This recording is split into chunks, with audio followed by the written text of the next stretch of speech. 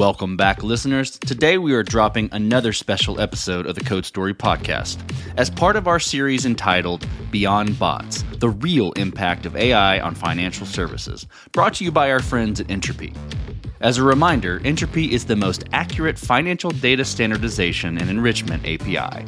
They can take in any data source, any geography, and understand/enrich a financial transaction in milliseconds. Made for developers for fast, easy implementation. Check out their product at entropy.com. Well, today I have another special return guest to the Code Story podcast, Bryce Crawford, CTO and co-founder of Meow. You remember him from episode 6 of season 8. Bryce, thank you for being on the show again. Hey, Noah. Thanks for having me back. Excited to talk about Meow and Entropy and how your roads connect there and all the things around AI and what you're thinking about for your company. Before we go too far, though, remind the audience about what Meow does. So Meow is a fintech company, and what that means is while we are not a bank, we offer checking accounts and treasury services to venture-backed startups. What really makes us unique is our strategy. And that is, while we're not affiliated with Costco, we like to call ourselves the Costco Financial Services, meaning that we really truly believe that most financial services are commodities, which means whoever can provide them at the lowest cost at scale to a wide set of customers will ultimately be the winner in the space. So we focus on passing back a really high rate of interest today. That's 4.55% on checking balances. We offer up to $125 million of FDIC insurance through an insured cash sweep network called IntraFi. And we also offer the ability for businesses to access U.S. Treasury bills, buy, sell, hold, manage, and make that process really simple. And T-bills today are yielding upwards of 5%. So we make it really easy for businesses to earn safe, secure yield on their cash and are excited to continue to offer more services to our customers over the coming months. I love what you guys are doing at Meow. And for anyone that wants to hear the creation story, they should go check out episode 6. So tell me about where Entropy and Meow connect. Give me a little bit about how long you've been a customer and how you're using the tool. Entropy has a lot of different products that are especially useful to underwriters, but what we use Entropy for is essentially taking a lot of dirty text that comes through on transaction data. So I don't know if you've ever looked at your bank statement or something, and you might see, or your credit card statement, you might see some transaction where it's like 8674 bracket XCH, merchant name, something. And you're like, I don't know what this is. And you Google it and turns out it's the restaurant you had dinner at last week, right? And you're like, oh yeah, that's what that $100 charge is, right? So Entropy has a solution that helps clean up this data and makes it user presentable. So somebody can read that and be like, okay, that was Bob's Grill. And, here's a link to their website and here's their logo. And Entropy has that data. So we use it for our checking account to kind of clean up that transaction data, give reference data to our customers so they can understand, okay, what category of spend was that? What was the name of the merchant? What's their website? Just make it easier for people to review their spend. So, last we talked, we were discussing about, passing revenue to customers in banking and how you guys are doing that in Meow. It's really a difficult problem to solve given sort of the margins in banking. Tell me a little bit about how you're thinking about that today. It's a very difficult problem because the margins are very tight. And as the world becomes more digital, customers are going to demand higher rates of return on their cash and better economics on their offerings. So what Meow focuses on is scaling as much as possible through automation and software, not through people. And we're really focused on bringing down the cost of services and our operating costs as well. So today we have somewhere around 1.3 billion of assets under management. We employ 16 people. So we have an incredible amount of operational leverage. And the only way that's possible is with software.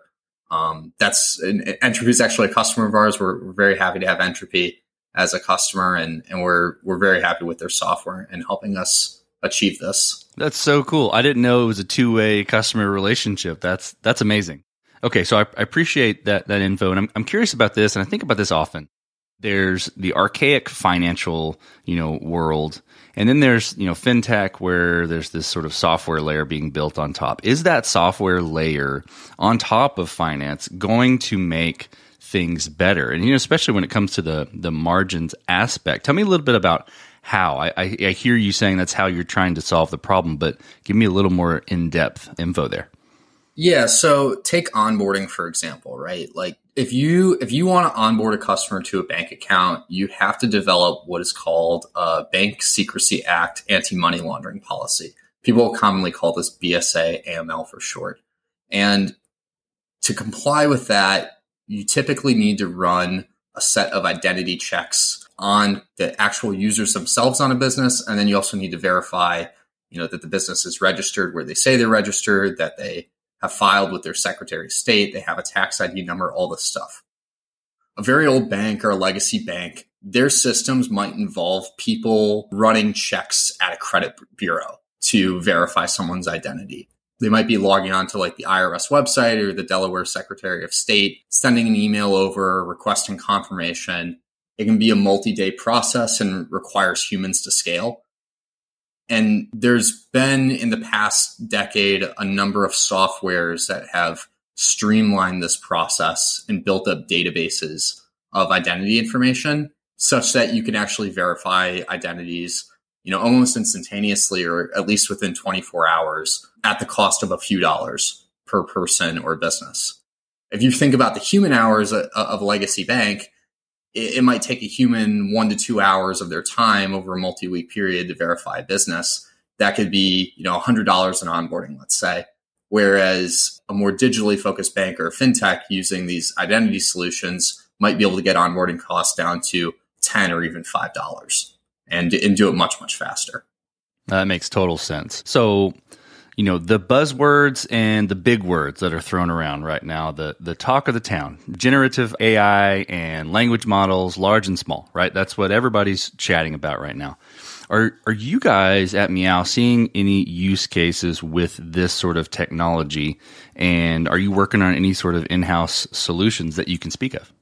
It's a very exciting space. There's a lot of disruption surface area right now, which it makes sense why people are excited because there's going to be new categories of businesses built over the coming years and new processes that will make people's lives much, much better.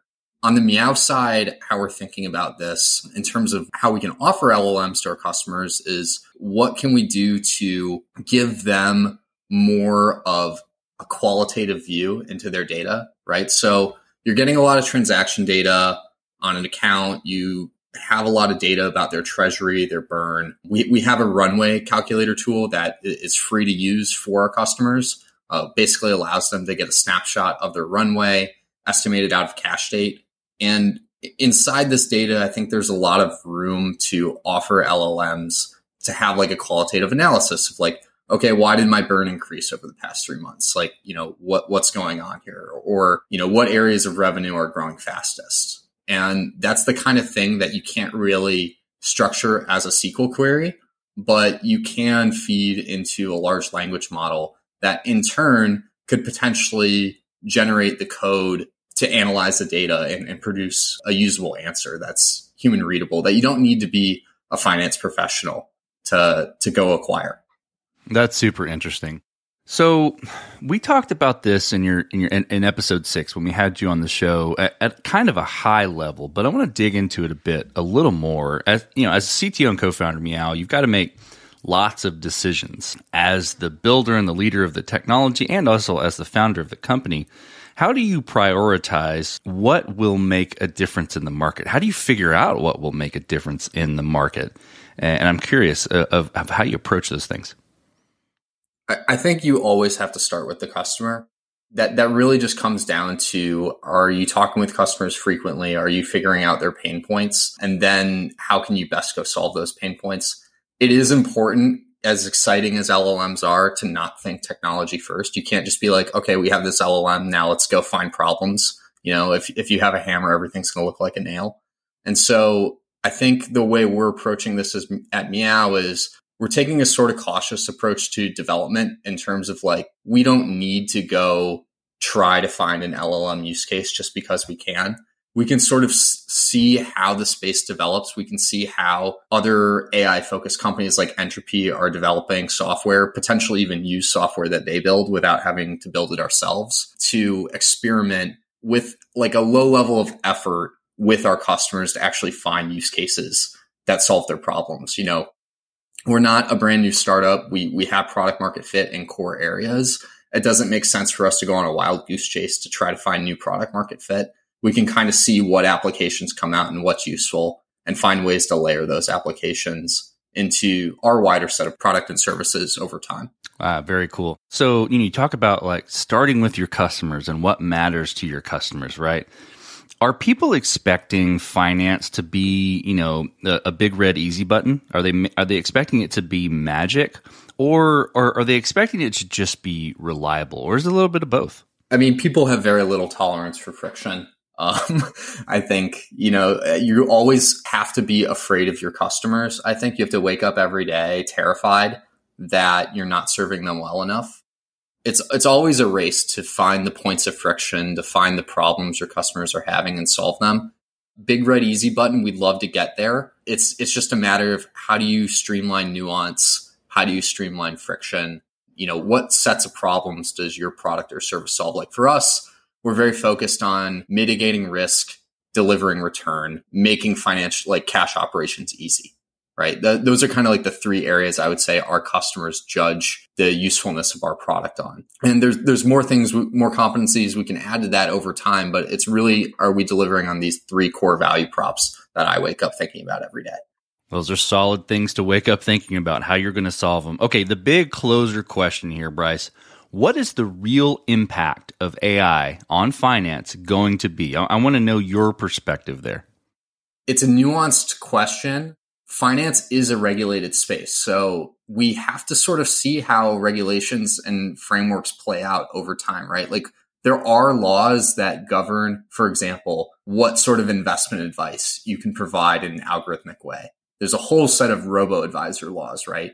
And we're just going to have to see, like LLMs are very, very new, and how they fit into the frameworks we have around robo-advisors will be very, very interesting to see play out, right? So I think it's going to be sort of a collaboration between the public sector and the private sector in terms of what is allowed, what is compliant, how can we make things better on a pure services side.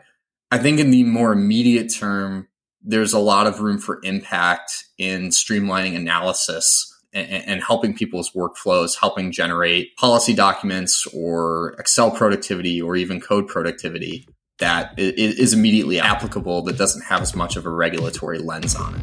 No, that's great stuff, and I appreciate your perspective there. Well, Bryce, thank you for being on the show today. I've learned a lot about your dual customer relationship with Entropy, how you're using the platform to ensure that data is clean and readable, how you're using software to lower the cost of services, and how you're putting the customer first at Meow. Really appreciate you being on the show. Awesome. Thanks for having me again, Noah. This was a fun return conversation with Bryce at Meow, peeking under the hood with how their company is utilizing the power of Entropy and how they see the world of fintech changing as we move forward into this next AI technological age. As a reminder, you can learn more about Entropy and get started enriching your fintech transactions today by visiting entropy.com and clicking Start Building. And thanks again for listening.